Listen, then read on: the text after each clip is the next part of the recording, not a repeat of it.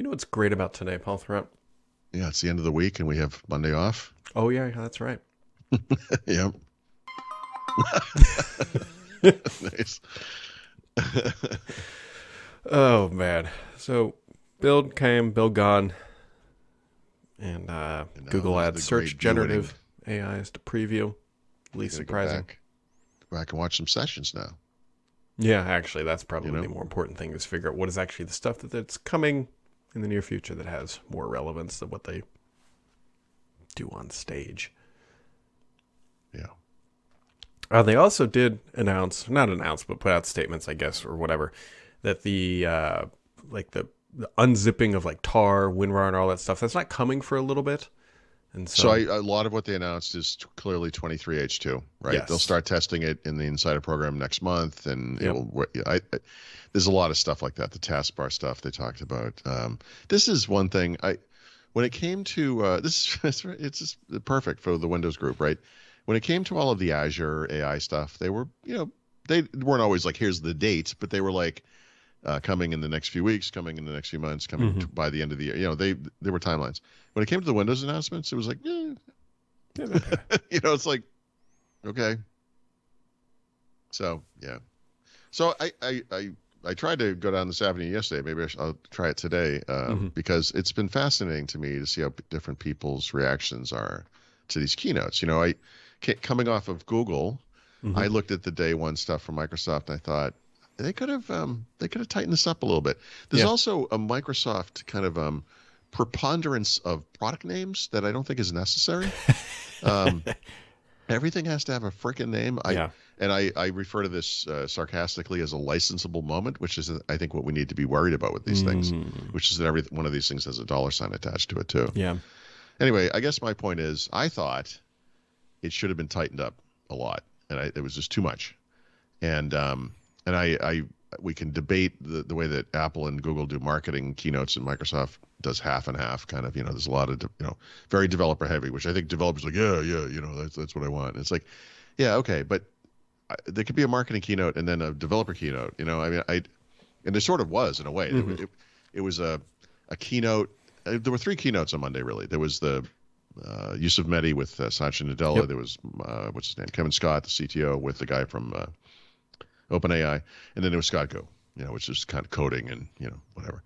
And I don't know. I just, it's a little much, Anyway, I talked to Richard Campbell, .NET guy, obviously, and Windows Weekly. And he was like, this is the best keynote they've had in recent memory, or in forever. And I'm like, was it? I don't know. But that's what I mean. Like, I feel like everyone, maybe it depends on where you're coming from. So, like, what you watch it, did you not find day one like a slog to get through? Like, I mean, well, I could probably describe every build keynote as a slog to get through because there's always that we need to talk about how great we are. We are the leaders, and for many, many, many years, they really weren't leading in anything. They were just sort of the company that continued to do stuff that was vaguely interesting that kept us along. And now there's the AI stuff, which you can argue that they are at least a leader in. Granted, that's through a partnership, but you know what? Microsoft inked the partnership, so good on them. And they've been investing this since, what was that, like 2017 when they did that? And so from the perspective of watching Microsoft just take a new technology and just ram it, and I mean ram it into everything, it was probably the best keynote from that perspective that Microsoft has found. That's breathtaking for sure. Yeah, that they found a North Star and that they are hitting that thing as hard as they can. So from that perspective, absolutely fascinating. But like the Windows keynote, day two, oh my god, that was rough, horrific. Yeah, that was rough. Well, I wrote about it. I wasn't sure if I wanted to. It's impossible to write about something like that and not unfortunately have to kind of deal with the personalities involved, which means I have to be critical of a human being. And it's like, listen, I've stood up on stage and it's awful and it scares me. I'm not good at it. I don't ever want to make fun of someone for not being a good presenter, but I do want to acknowledge that when someone's not a good presenter, maybe bring other people on stage, but whatever. The thing about Microsoft is everything is kind of nuanced, right? Yeah. If you look at, Microsoft back in the late 90s, early 2000s was utterly dominant in the personal computing industry. They were it. It was Microsoft and everything else. The world today is more heterogeneous. There's Apple and Google and Amazon and Facebook even, I guess. We're going to include them for some reason. There's all these different things. There's different little silos, whatever. If you feel bad about that as kind of a Microsoft fan, the one thing you can console yourself with is that Microsoft today is much bigger than they ever were when they were the only company, right? The market has just expanded. So even though they're, number two or whatever, however you want to say it, depending on the market number and nothing, I don't, whatever, they're still bigger and they make more money than they ever have, right? So there's that. But then again, when was Azure announced? 2005, 6, wasn't it Red Dog? Wasn't that the name? Red Dog, yep. Yeah. I don't remember. So we'll say it's about 15 years old at least, probably more. Let's can ask look it Google up on or blabbering. But Microsoft has ridden this promise of Azure and cloud computing, right? For whatever that amount of time is, to great success. I published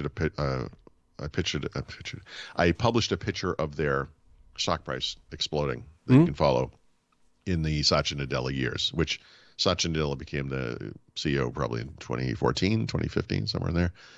2014 probably. So Azure was officially announced in October of 2008.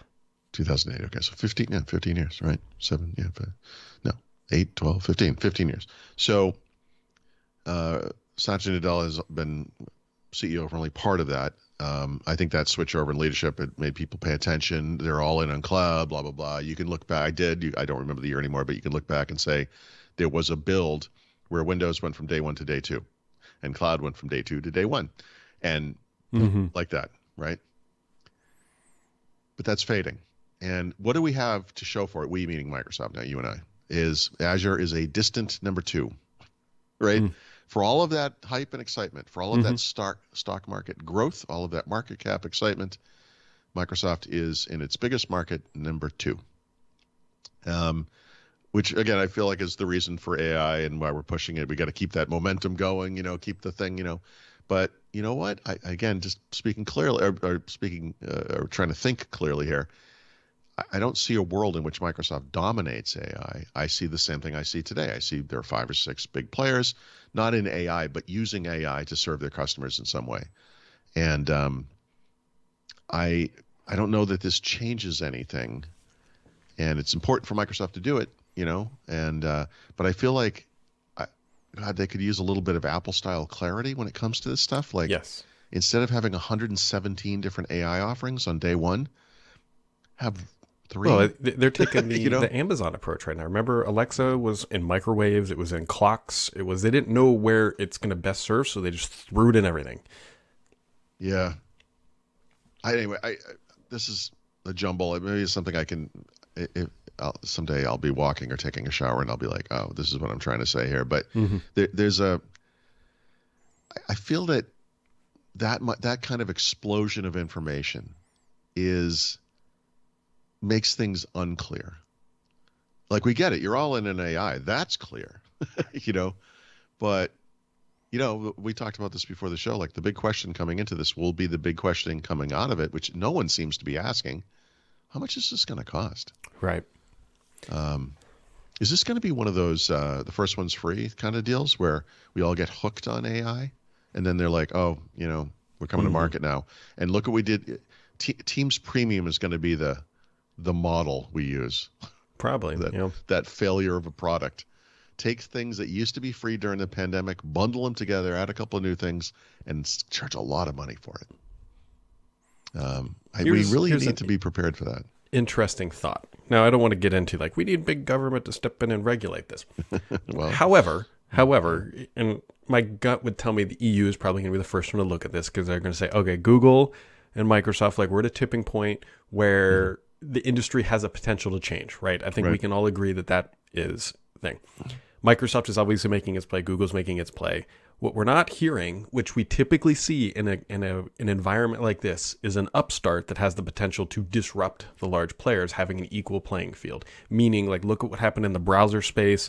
Look what happened in mobile phone space. I know Apple's huge today, but they weren't always. Would you argue that this is OpenAI? I don't know.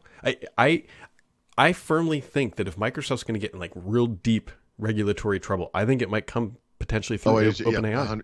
Yes, I agree with that. In fact, this is the wrong political climate in the United States for this, because now the government is just going after big tech. So anything new, it's like, we're going to leave everything that happens sitting there, but anything that happens now, we're going to pay attention to. And it's like, guys, that's not smart. Because here, this isn't a perfect analogy, but you'll see the parallels here.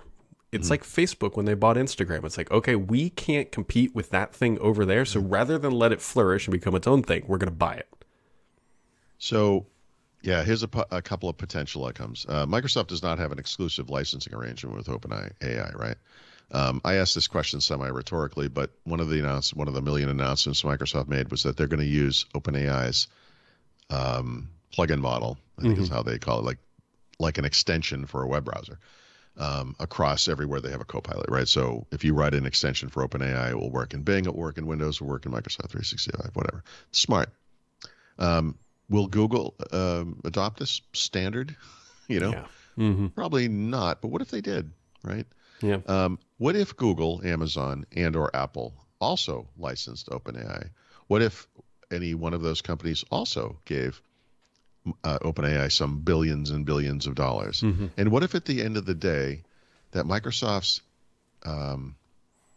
advantages over its competitors amount to Bing on the client, which is or in the cloud or whatever, which is nonsense, or we're just going to, we have the strength of the Microsoft Graph and Microsoft 365 and productivity, and you guys over in Google and Amazon have your own little stupid productivity things, and you can do whatever you want over there. And then the market doesn't really change, right? We all have AI. Microsoft's still dominant over here. Amazon's still dominant over here.